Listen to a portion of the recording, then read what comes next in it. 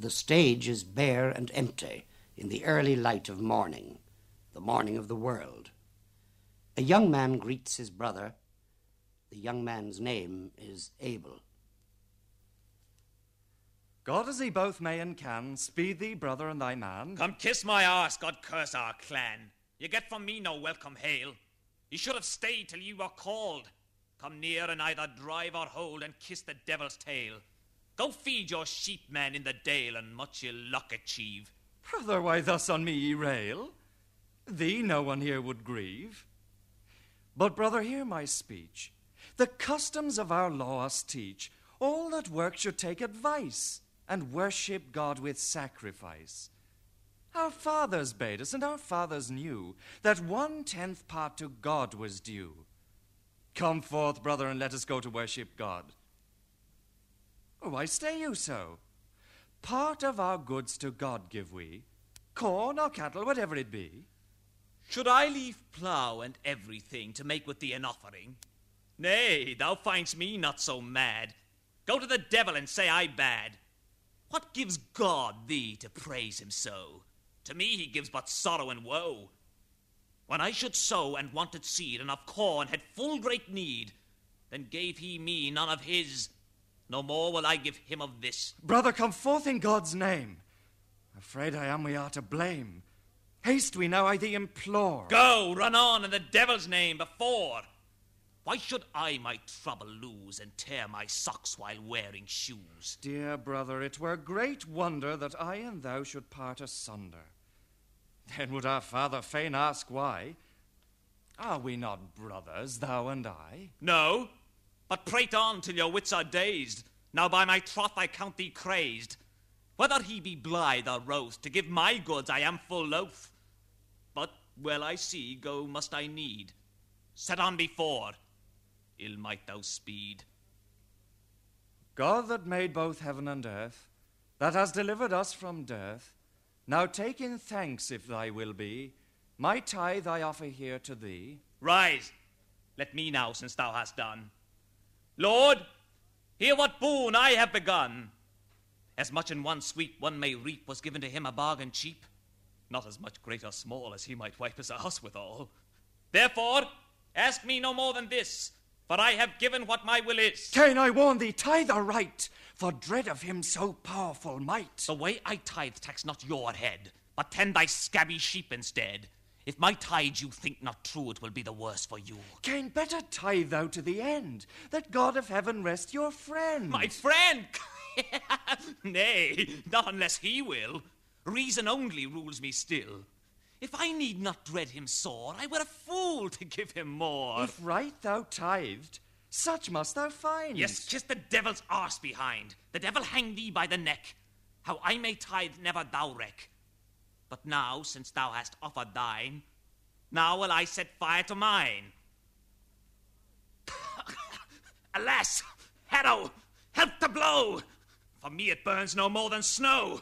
Puff, this smoke does me much shame. Burn now in the devil's name! Ah, what devil of hell is it? Almost had my lungs been split. I would that it were in my throat. Fire and sheaf and wheat and oat. Cain, why art thou such a rebel against thy brother Abel? To jeer and jibe there is no need. If thou tithe right, thou getst thy meed. But be sure if thou tithe ill, repay thou shalt be by thy evil. Who is that orb over the wall? Alas, who is that pipes so small? Come, go we hence from perils all. God is out of his wit.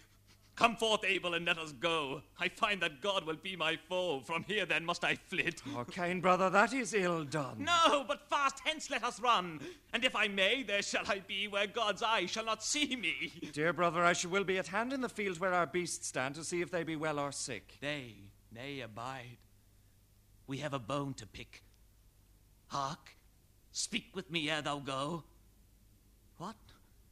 Thinkest thou to escape so? Nay, a deep debt I owe thee by right, and now is time I thee requite. Brother, why to me show you so much spleen? Out, thief, why burnt thy tide so clean, when mine but foully smoked, as if it were us both have choked? If thine smoked, am I to blame? Yes, and you shall smart with shame. With cheekbone ere my hand I stay, I shall have torn thy life away. Vengeance! Vengeance, Lord, I cry, for I am slain and not guilty. So lie down there and take thy rest. The spraying curs are chastised best. Yes, lie thou there, wretch. Lie there. Lie! And if any of you think I did amiss, I shall amend it worse than it is, that all men may it see. Much worse than it is. Right, so shall it be. The Sacrifice of Cain and Abel, from the Wakefield Mysteries, one of the great cycles of medieval English religious drama, which is being produced in the Abbey Theatre, opening tomorrow night. Now, to talk about the Wakefield cycle, we'll hear later from the director of the production, Miss Sally Miles. But in the meantime, a word in general about these plays. I have here in the studio Mr. Tom Kilroy, who, as well as being a dramatist, is also a lecturer in English literature in University College Dublin. Now, the very words miracle and mystery are a bit ambiguous, rather like in Thurber's story about who murdered Macbeth, the lady who thought this was a thriller. The word mystery could be ambiguous, couldn't it? Indeed, yes. Well, mystery refers to a specific kind of medieval play, a play which was based upon biblical scenes from the Old and the New Testament. And the miracle play referred more to a more general kind of religious play, often on the lives of the saints, or, as in Everyman, on the conflict, the basic religious conflict between good and evil. The word morality was used there too, wasn't it? The word morality, yes, would be used in that instance. Now, all this started in the Middle Ages. How it began is of considerable interest. One theory, of course, is that it did actually begin as a development of the liturgical action itself. And this is a good week, really, for talking about this, because the liturgy of Holy Week is, of course, full of dramatic potential. And one gathers that in the medieval church, it was not uncommon to act out further, to take the hints in the various portions of the liturgy. One famous example being at Easter itself. The yes. dialogue there. This is there is a certain amount of controversy as to where, in fact, how these plays developed. In the early part of the Middle Ages, the Church was very antagonistic to the theatre and to theatrical enterprises. And one theory is that, in fact, these plays originated, as you say, in the liturgy proper, with what were called tropes. And tropes were a kind of dramatizations which were added to the liturgy. The most famous one being one which is called Quem queritus in sepulchro, whom do you seek in the sepulchre? And this was a little play which enacted the arrival of the Marys to the tomb. Now, whether in fact the Church established this from the beginning, or whether in fact they were incorporating the theatre outside, the dramatic presentations outside, to its own use, this is open to question.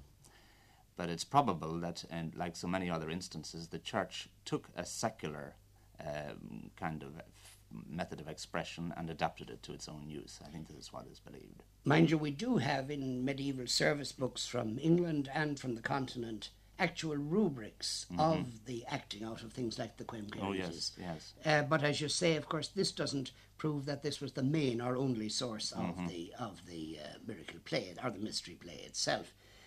There is a point, of course, here too about the general attitude of the Church at the time. I suppose a lot of this was a hangover from the decadence of the Roman theatre. Quite, yes. In fact, there was a resistance inside Roman culture itself against a lot of the more licentious plays, and the Church, in many instances, the early Church, was simply representing this in its antagonism.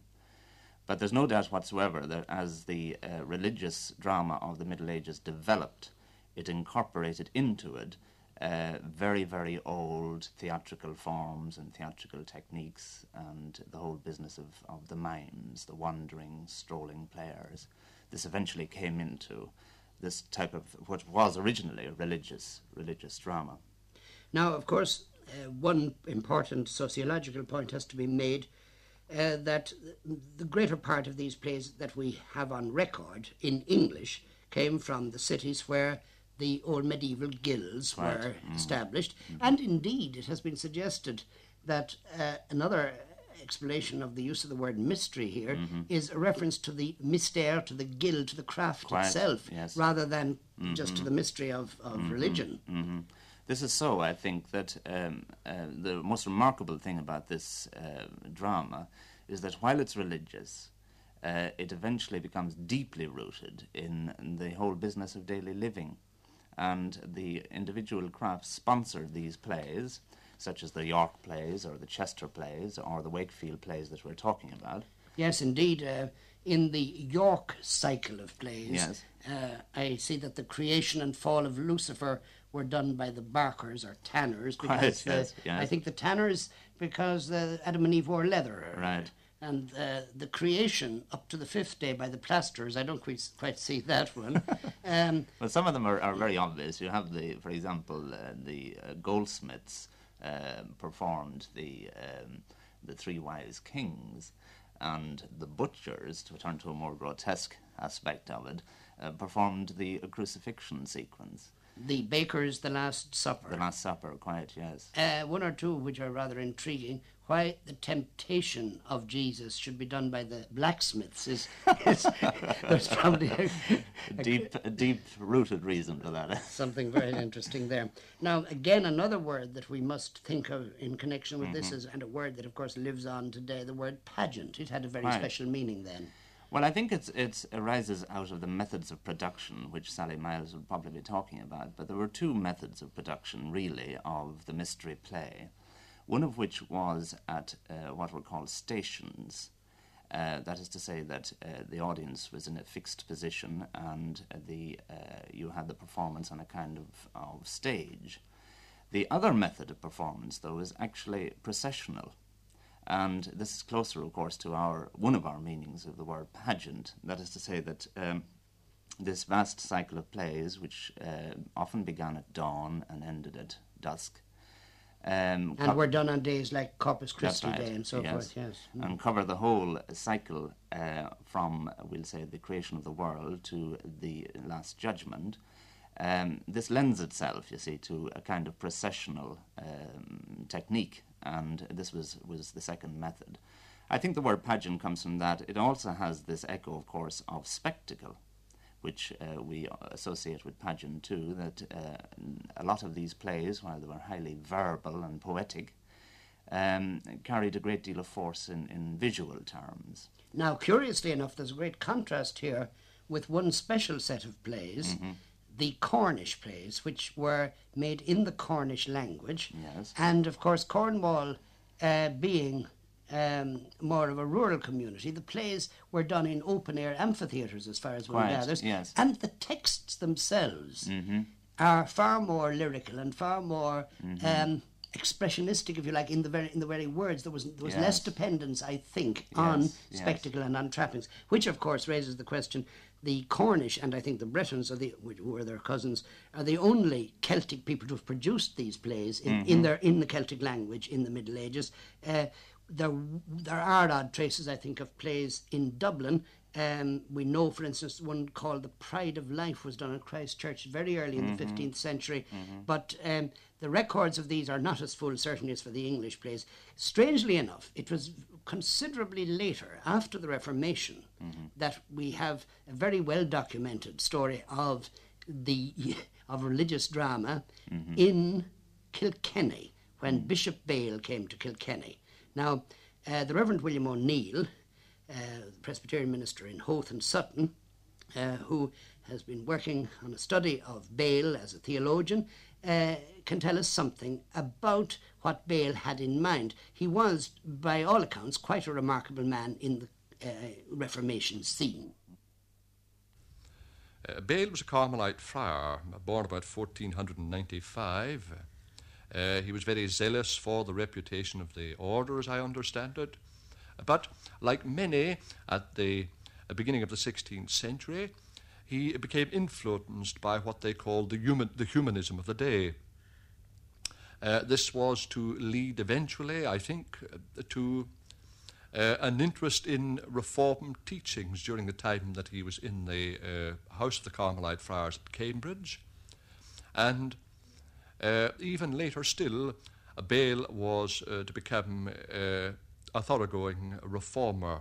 This was especially so after the Act of Supremacy of 1534. Now, like many men of his day, Bale had been interested in the miracle play.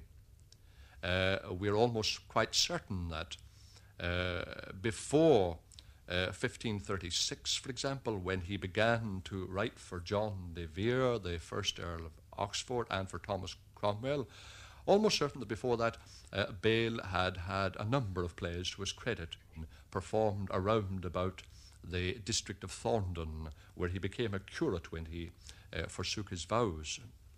Now, Thomas Cromwell, who was his patron, was also interested in the religious play. Cromwell was very interested in the religious play, not from the point of view of the aesthetics of the play, not from the point of view of pure drama, but from the point of view of propaganda. Cromwell was perhaps one of the first to realize that here you had a tremendous vehicle of propaganda. Cromwell, being the administrator that he was, with a vision of a certain kind of administration in England, desired that certain things should happen there. He desires, it seems, that there should be a break, a complete break with the papacy, desired that it should be affirmed again and again that the papacy had usurped the rights of English kings, and he also desired, in the interests of the coffers of Henry VIII, that there should be a dissolution of the monasteries. Now, one of the ways of making all this acceptable to the people, in an age when the rate of literacy wouldn't be so high as today, was to stress these things through the medium of the play. And this is what Bale set about to do. Because of a bit of trouble that he had in Thorndon, he was cast into prison.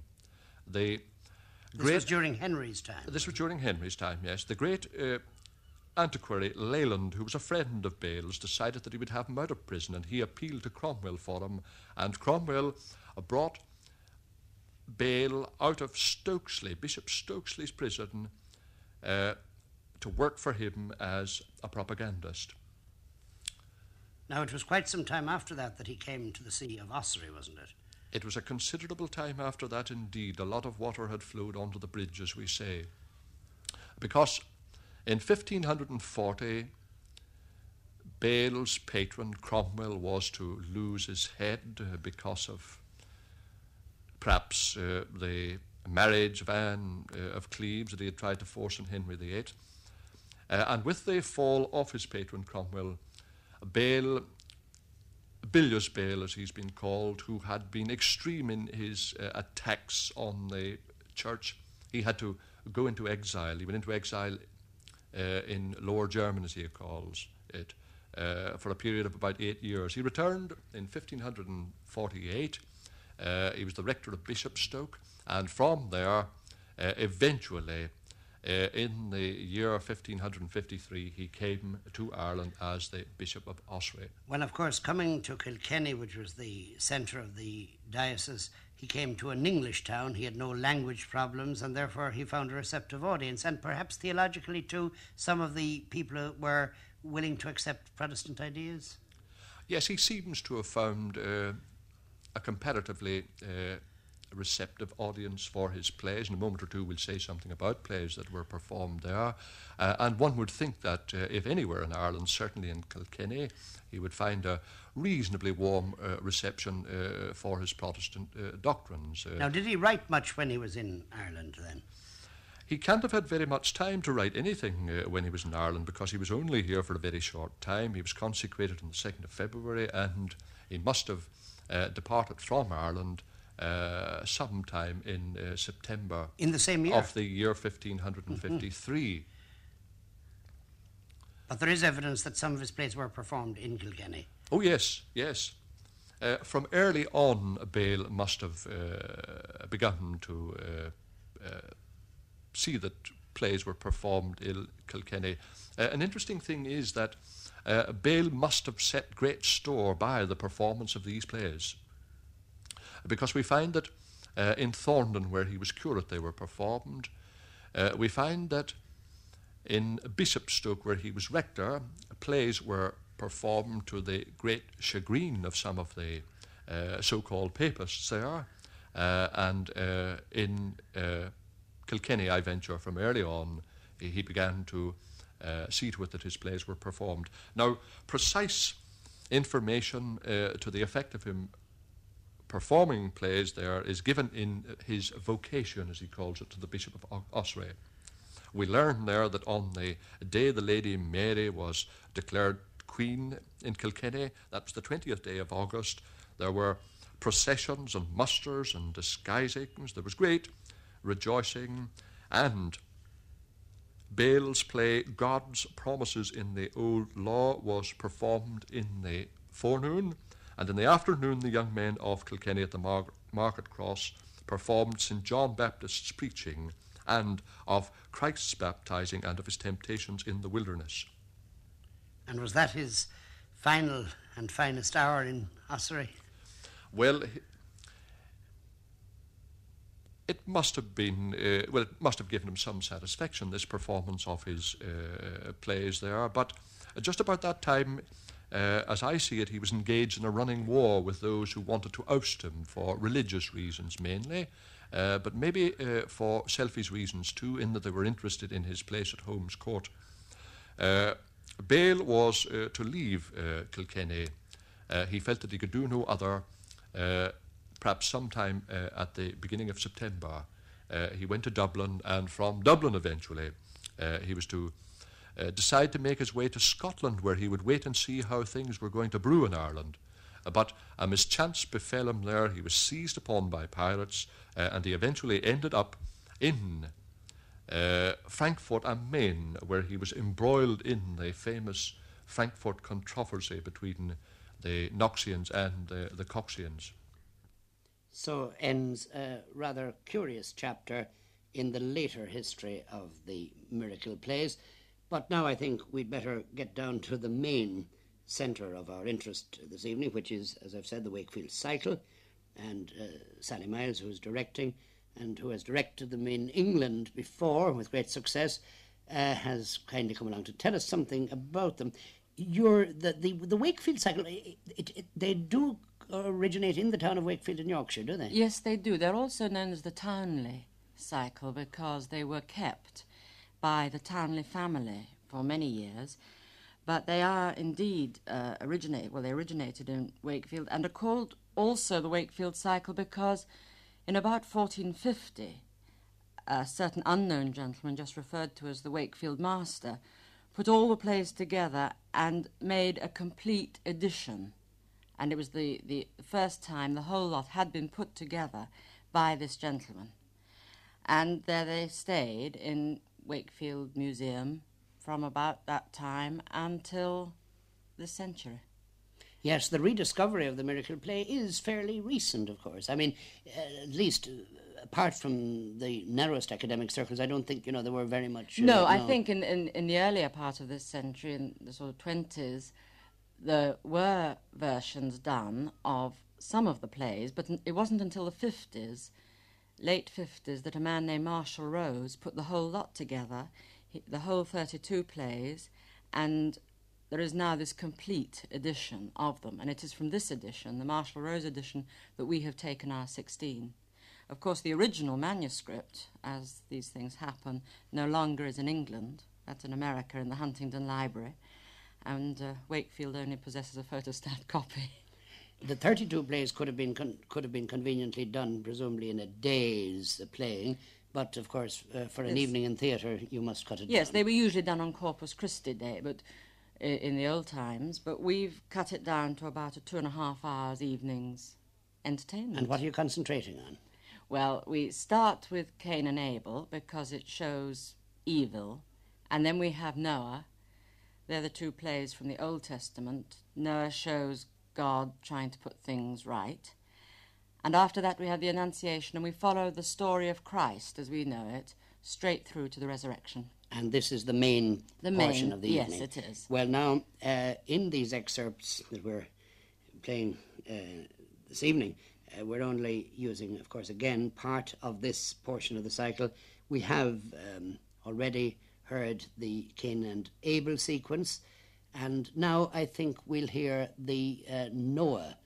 Yes. Have you anything particular to say about this? Well, the great thing about Noah is, when we talk about a religious cycle, people think, oh, religious drama, church, and it follows that line of thought.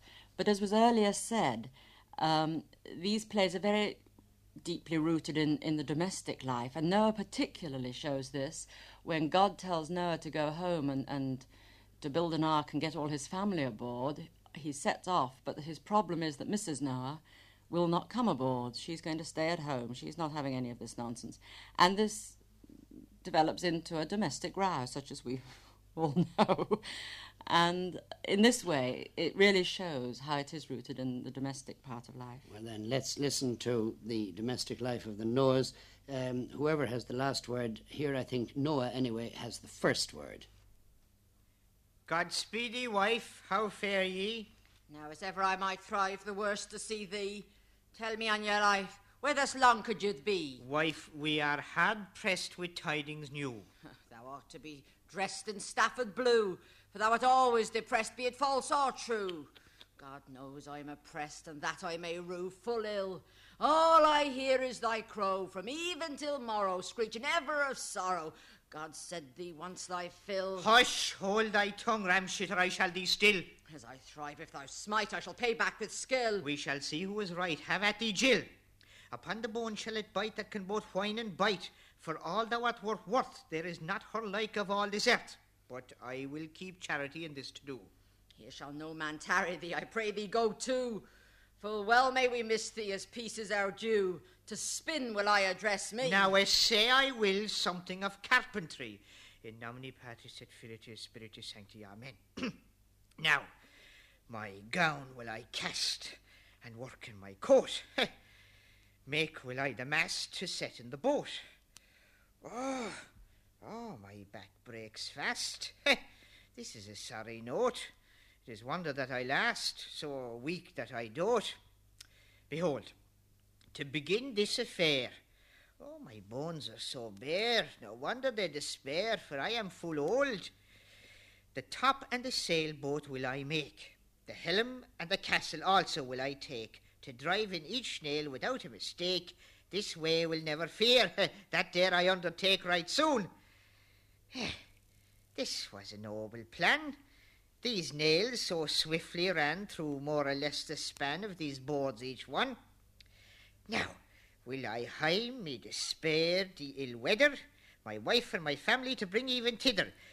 Listen here carefully, wife, and consider. Hence we must flee all together right fast. Why, sir, what ails you? All this world about, with fear floods so stout, that shall run in a rout shall be overspread. He said, all shall be slain, but only we. Our bairns shall remain, and their wives 3. A ship he bade me ordain to save our company. Therefore, with all our main, that Lord thank we, save ever our blood, go along fast, go thither. Oh, I know not whither. I daze not dither for fear of that flood. Be not afraid, have done, truss up your gear, lest we be undone without more fear. Oh, in faith and for your long tarrying ye shall taste of the whip. And those strokes good, say ye? What say ye, go sing? Now quake, cry me mercy, I say. To that I say nay. If not by this day thy head shall I break. Oh, ye men that have wives while they are young, if ye love your lives, chastise their tongue. Methinks my heart rives both liver and lung to see such strife wedded men among. But I, as have such bliss, shall chastise this. Yet may ye miss nickel needy. I shall make thee still a stone, beginner of blunder. I shall beat thee back and bone and break all in sunder. Well, for the moment at least, Noah had the last word also there. And now to a domestic scene of a very different kind. Yes, the Annunciation. here there's great warmth and humanity in this scene, and I think the best piece we can illustrate this with is when Joseph comes home to find his wife is pregnant, much to his dismay, and he's certain that she's deceived him. Yes, of course, this theme is not unfamiliar to, in the folklore and folk songs of these islands, the Cherry Tree Carol, of course, carries the theme, and it has gone and into many ramifications in Irish folk music too. The interest here again, I think, is the enormous, the sort of robust tenderness of it. You know, yes, there is. Great delicacy, but not squeamishness. You know, it is marvelous. I like also, I think, isn't this the scene where the angel comes in? The angel does come because Joseph, in his desperation, thinks he'll set off into the wilderness and he can't face really going home again.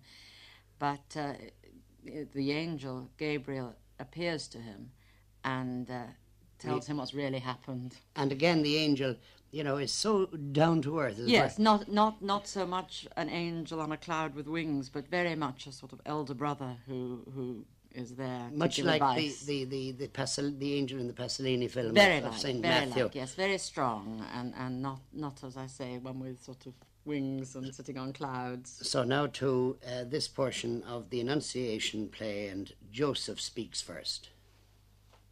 Almighty God, what may this be? Mary, my wife, amazes me. Herself she has forgot. Her body is great, and she with child. By me she never was defiled. Mine, therefore, the child is not. She is with child. I know not how. Who could trust any woman now? No man of any good. I know not now what I should do, save to go to her and ask her who shall own the fatherhood. Hail, Mary, and well ye be. Why, but woman, what cheer with thee? The better, sir, for you. So would I, woman, that you were. A mock now, Mary, you'll incur, and your state sadly rue. But one thing I must ask of thee. This child's father, who is he? Sir, ye and God of heaven. Mine? Oh, Mary, leave be thy din. You know I have no part therein. Swear it by those stars 7. By God's will, Joseph, it must be. For certainly, save God and ye, I know no other man, nor in flesh have been defiled. Well, how then art thou thus with child? Excuse that if you can. Oh, so God save me, I blame thee not to weaken for a woman's lot. But to thee I must say this. Well you know, and so do I, that thy state cannot deny that thou hast done amiss. Yea, God, he knows all my doing. Oh, now this is a wondrous thing, and I can say naught thereto. But in my heart I feel full sore, and ever longer more and more. For dole, what shall I do? Should an angel this deed have wrought? Such excuses help me not, nor no cunning that they can. A heavenly thing, forsooth, is he, and she is earthly. No, this may not be. It is some other man. Yet if indeed it so befall, with God's Son, that she be withal, such grace is me denied. I know well I am not he who worthy should deem to be that blessed body beside, nor yet be in her company. To the wilderness then flee, and there my fate deplore. In future never with her deal, but secretly from her shall steal, that meet shall we no more. Be warned, Joseph, and change thy thought, which to wandering thee has brought in the wilderness so wild. Turn home to thy spouse again. Thy wife she is without a stain, nor ever was defiled. Tax not from earth the heavenly host. She has conceived the Holy Ghost, and God's Son she will bear. Therefore, with her, in thy decree, meek and obedient look thou be, and of her take good care. Ah, Lord, I love thee above all. For so great boon as may befall, that I should tend this stripling, I that so ungracious were to cast on her the slightest slur, Mary, my dear darling. Repent I now what I have said against her matchless maidenhead, for she is pure indeed. Therefore to her now will I go, and pray her be my friend, not foe, and her forgiveness plead. Ah, Mary, wife, what cheer? The better, sir, that ye are here. Thus long, where have you been? Oh, fretting, and walking up and down, and troubled how to smooth thy frown against my thoughts unclean. For now I know and clearly see my trespass against God and thee. Forgive me, I thee pray. Now all that ever ye said to me, God forgives as I do thee with all the might I may. Blessed be, Mary, thy good will in forgiving my words ill when I did thee upbraid. And blessed be he with such a wife, though dowerless to share his life, he may count himself well paid. Lo, I am as light as a leaf. He that can quench all grief and ever wrong amend, lend me grace, power, and might, my wife and her sweet son of light, to keep to my life's end. Now we go straight into the story of the Passion, where Jesus is brought before Pilate. Yes. Here, I think we can see very clearly that these plays have great subtlety as well as their obvious vitality. In this scene where they bring Jesus to Pilate, we really can feel the political pressures being put onto Pilate. He's not played just, as one might think, as a wicked sort of evil man like Herod is, but it's very subtle how it shows him as a weak man with the soldiers, the crowd, Annas, Caiaphas, all putting the pressures on him to get rid of Jesus, and him not wanting to, and of him washing his hands and thereby washing his hands of the guilt.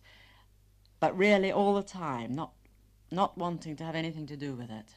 And this scene, I think, shows very clearly this aspect, the subtlety. The soldiers bring Jesus into Pilate. Sir Pilate with your chieftains, to you we cry and call, that ye make some ordinance for this wretched thrall with skill. This man we have led, on cross ye kill him dead. What without more said? That is not my will. This man without awe which ye lead in a band, in word or deed I saw no wrong to reprimand. Why here ye should him draw, or bear falsely in hand with ill?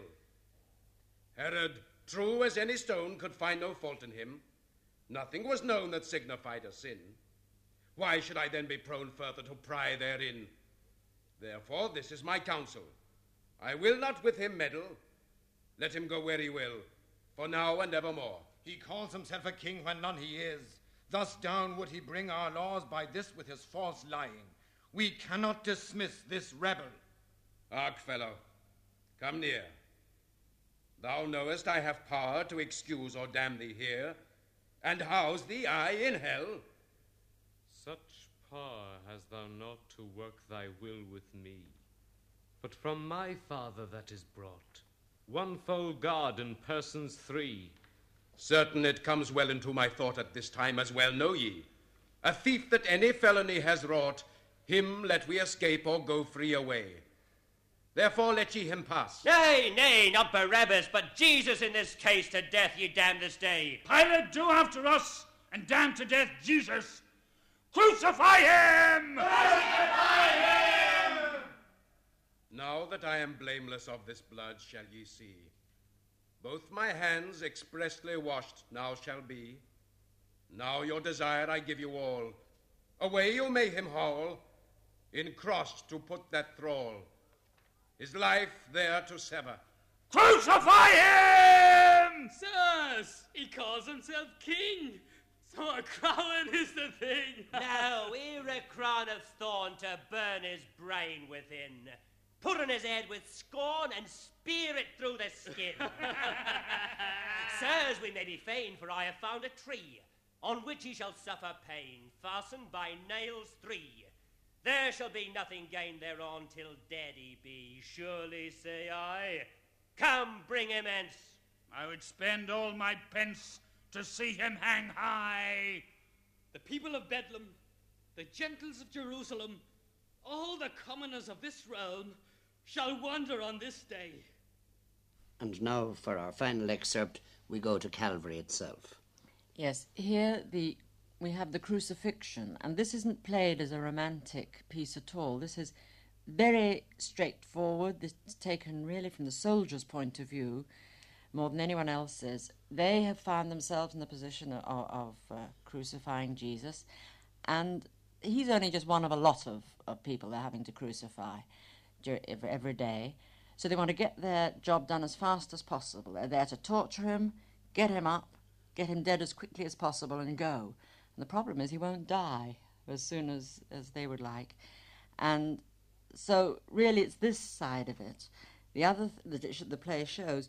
The other thing which one might mention here to make it clear, of course they didn't use a special cross for Jesus historically. They would use the same cross for several people that they crucify. I mean, they weren't going to make a different one each time. And they would have the holes for the nails already bored. And if the cross was made for a 6-foot man and you were only crucifying a 5'6" man, obviously his hands weren't going to reach where those holes were. So all the references of stretching his arms out till it come to the bore and stretch his legs till they come to the bore, this is referring to this, which makes the torture, of course, much worse if he isn't an enormous man. It makes also one would imagine, the action here, crude. And yet I think that, remembering what you've said about it being from the executioner's point of view and all that, nevertheless, none of this takes from, in fact, it really brings out into greater relief the central event. It does. It enhances it, yes. If anything. I think because it isn't, we're dealing with such basics that it's not overshadowed in any way by anything brought in, any other element brought in. So now the executioners lay Jesus on the cross. Lo, here I have the bands, if need be, to bind his hands. This thong, I trust, will last. And this one for the other side, that shall abate his pride. So be it first drawn fast. Lo, here's a hammer and nails also, for to fasten down our foe to this tree soon now. Sir, come hither and have done. Your palfrey would it were begun. He is ready, I can tell. That ye be bound on, be not wroth. To mount you unfirm we are loath, lest ever ye down fell. Knit thou not with all thy strength, out to draw his arm in length, till it come to the bore. Thou madest man, by this light, it lacks to each man's sight half a span or more. You draw out this arm and fix it fast, with this rope that well will last, and each man lay hand to. Yea, and bind thou fast that band. I shall go to that other end and look what we can do. Drive a nail right here throughout, and then we need us nothing doubt that home it comes to rest. That shall I do as well I thrive, for to clench and for to drive, of all I am the best.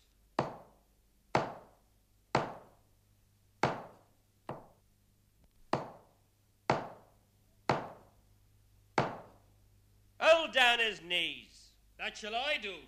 Your nurse no better help gave you. Pull his legs down tight. Throw out his limbs much further yet.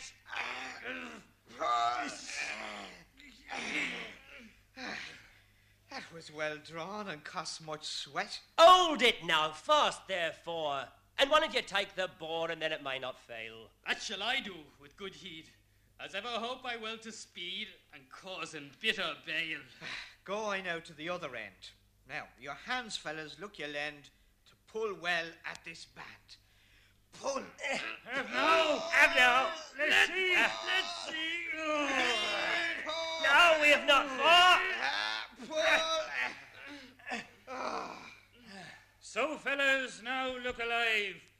Which of you now best can drive, and I shall take the boar? Now to try my turn, let me. Best farrier I hope to be for the cledgel right. To raise him up now when we may, for I hope he and his pal Frey shall not part this night. Come hither, fellows, and lend hand, and make this tree to stand aloft with all your might. Up with the timber, fast on end. Up! Fellows, your full force now, lend.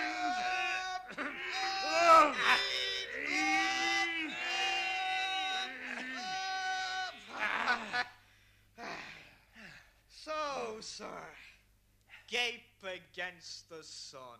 Now, fellow, wear thy crown. To guiltless death ye may consign, no for my sins, but for thine. Thus rent and rude am I. Father in heaven, I pray to you, forgive them thou this guilt. Grant but this boon. They know not what they do, nor whose blood they have spilt. Yes, what we do full well we know. We pay back fully what we owe. Now the plague take us, corpse, say I. Thinks he that we should care a cry? What the devil that he should ail? He would hold us here all day of his debt to make delay, I tell you, without fail. Lift up this tree among us all. Yea, and let it in the mortar's full, and that shall give him a jar. Yes, this should rend him limb from limb. Breaking every joint within, he may not our sport mar. Alas, for prayer I cry, and stagger in my need. Why hang'st thou, sun, so high? My ills begin to breed. All blemished is thy beauty. I see thy body bleed. In well, son, had we never such ill fate decreed. Alas for woe, my lady dear, for us he suffers pain. He with his death shall ransom make, as before the prophet spake. Thy sorrow therefore thou forsake, weeping may nothing gain. He now in sorrow takes our stain, that we live clean tomorrow.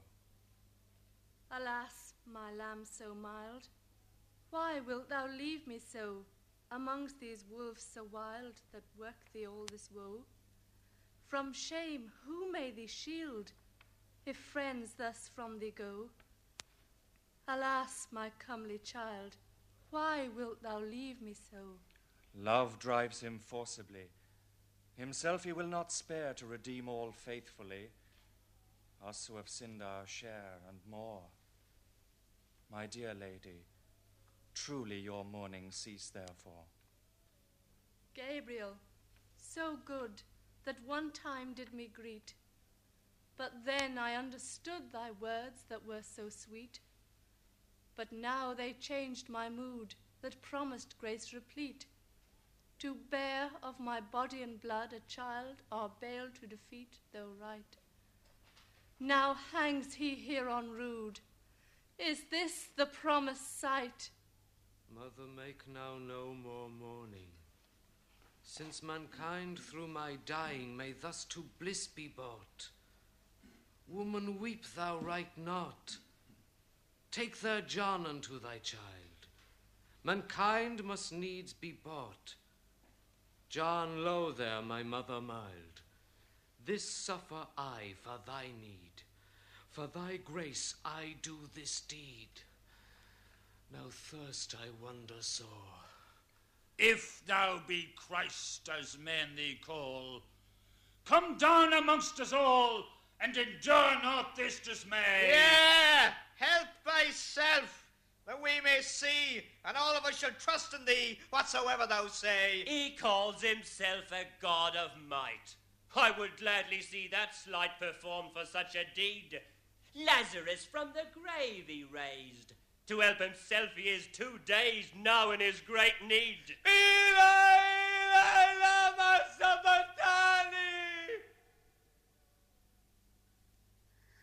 My God, my God, wherefore and why hast thou forsaken me? How? Hear ye not as well as I how he did on Elias cry? I warrant it is time almost that he shall soon yield up the ghost, for torture takes its toll. My flesh no more this pain withstands. Father of heaven, into thy hands I commend my soul.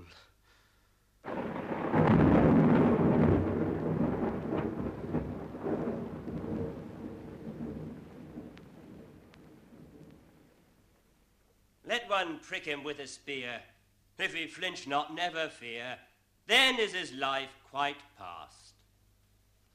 Not the end of the story, but there we must leave it now. What a shame that such moving plays were so little known for so long. Yes, I think this, of course, is because of the Reformation in England, although as late as 1576, when Shakespeare was 12 years old, the citizens of Wakefield were preparing to stage their cycle as usual, but the Ecclesiastical Commission for the North came down very heavily with censorship and forbade them to show in any way God the Father, God the Son, or God the Holy Ghost being presented, or the administration of either the sacraments of the baptism or the Lord's Supper, and this really didn't leave much else, and the effect was to censor the cycle out of existence until the last 10 years. Well, thanks to the people who've brought it back, and including yourself. Well, I'm very happy to have anyway brought them to Ireland. When I was speaking to Tom Kilroy earlier about the general history of these plays, I spoke to him as wearing his academic hat. But as a playwright, Tom, in the present scene, the contemporary scene, do you think these plays are of significance? Yes, I think so. I think that every writer, just simply because he's a writer, has a feeling of community with the dead writers of the past. And there are some extraordinary writers in this mystery play tradition. There are about 30 plays, I think, in the Wakefield cycle. And of those, I think about 5 or 6 we believe were written by one man. And he was a very remarkable dramatist indeed. We call him the Wakefield Master. And I think that although we're separated in time and in sensibility from this kind of writer, he has a lot in common with the drama that we have today. I think, for example, one of the dramatists who is closest in spirit to the medieval dramatist is Brecht. And indeed to the Wakefield Master. He has the same sense of affinity with the poor and the downtrodden. And although both dramatists, of course, each one starts from a very different ethical point of view. There's also a certain revival of the drama of ritual today, which is very interesting. It's non-religious, in that one of the difficulties in seeing these plays for a modern audience, particularly a modern audience fed on television, is that their sense of character and their sense of time is totally different. They're not naturalistic. For example, the Wakefield play, The Second Shepherd's Play, is a play dealing with the Nativity and with the shepherds, but the shepherds belong to the contemporary day of the writer. They belong to 14th century Yorkshire, wherever it was. And this sense of time, the lack of a dependence upon history, makes perhaps these plays a bit difficult to understand. Well, of course, Shakespeare even had a touch of this. I mean, what we would call, what a pedant might call anachronisms in Shakespeare. Yes. It's this sort of thing, isn't it? Yes, it is this. And it's also human character, in that human character was often symbolic in these plays. And particular incidents were symbolic. I think, for example, a very interesting parallel between the Wakefield Second Shepherd's Play and Waiting for Godot. In the Second Shepherd's Play, you have the bringing on of a sprig of cherry, which stands for the rebirth, the coming of spring in this bleak landscape. And it corresponds, to my mind, very closely to the use that Beckett makes of the little green-coloured ribbons in the second part of Waiting for Godot. It's just a small instance, but it's the same kind of drama, the same ritual, sense of ritual. Now, does it also bring up this question of how popular can theatre be in the real sense of the word, and at the same time make statements which are not just reassuring. Mm-hmm. Yes, I think it does, because at certain points in history, the theatre seems to come very close to the reality of the mass of people in a particular community. And one of these times, of course, was definitely the 14th and 15th and 16th centuries. Now, I think that this is no longer the situation in the theatre today. There is a sense of removal from many people who look upon the theatre as highbrow and so on.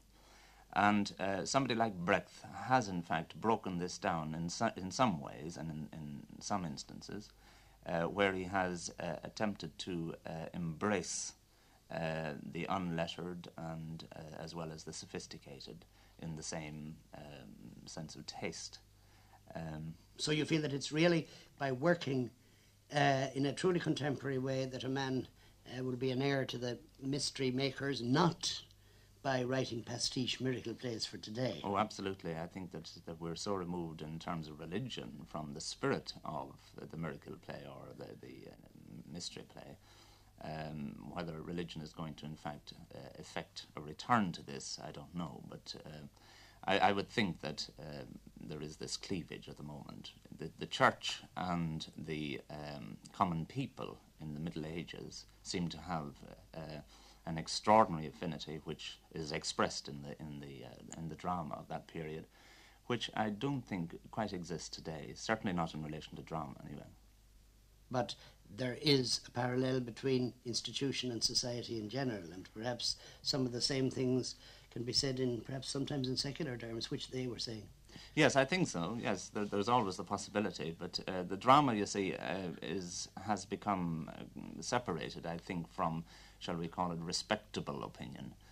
So often in the 20th century that it's very difficult to make this gap to break through. And finally, let it be said that these plays, written over a period of 200 years before Shakespeare, are, in an overworked phrase, very exciting theatre.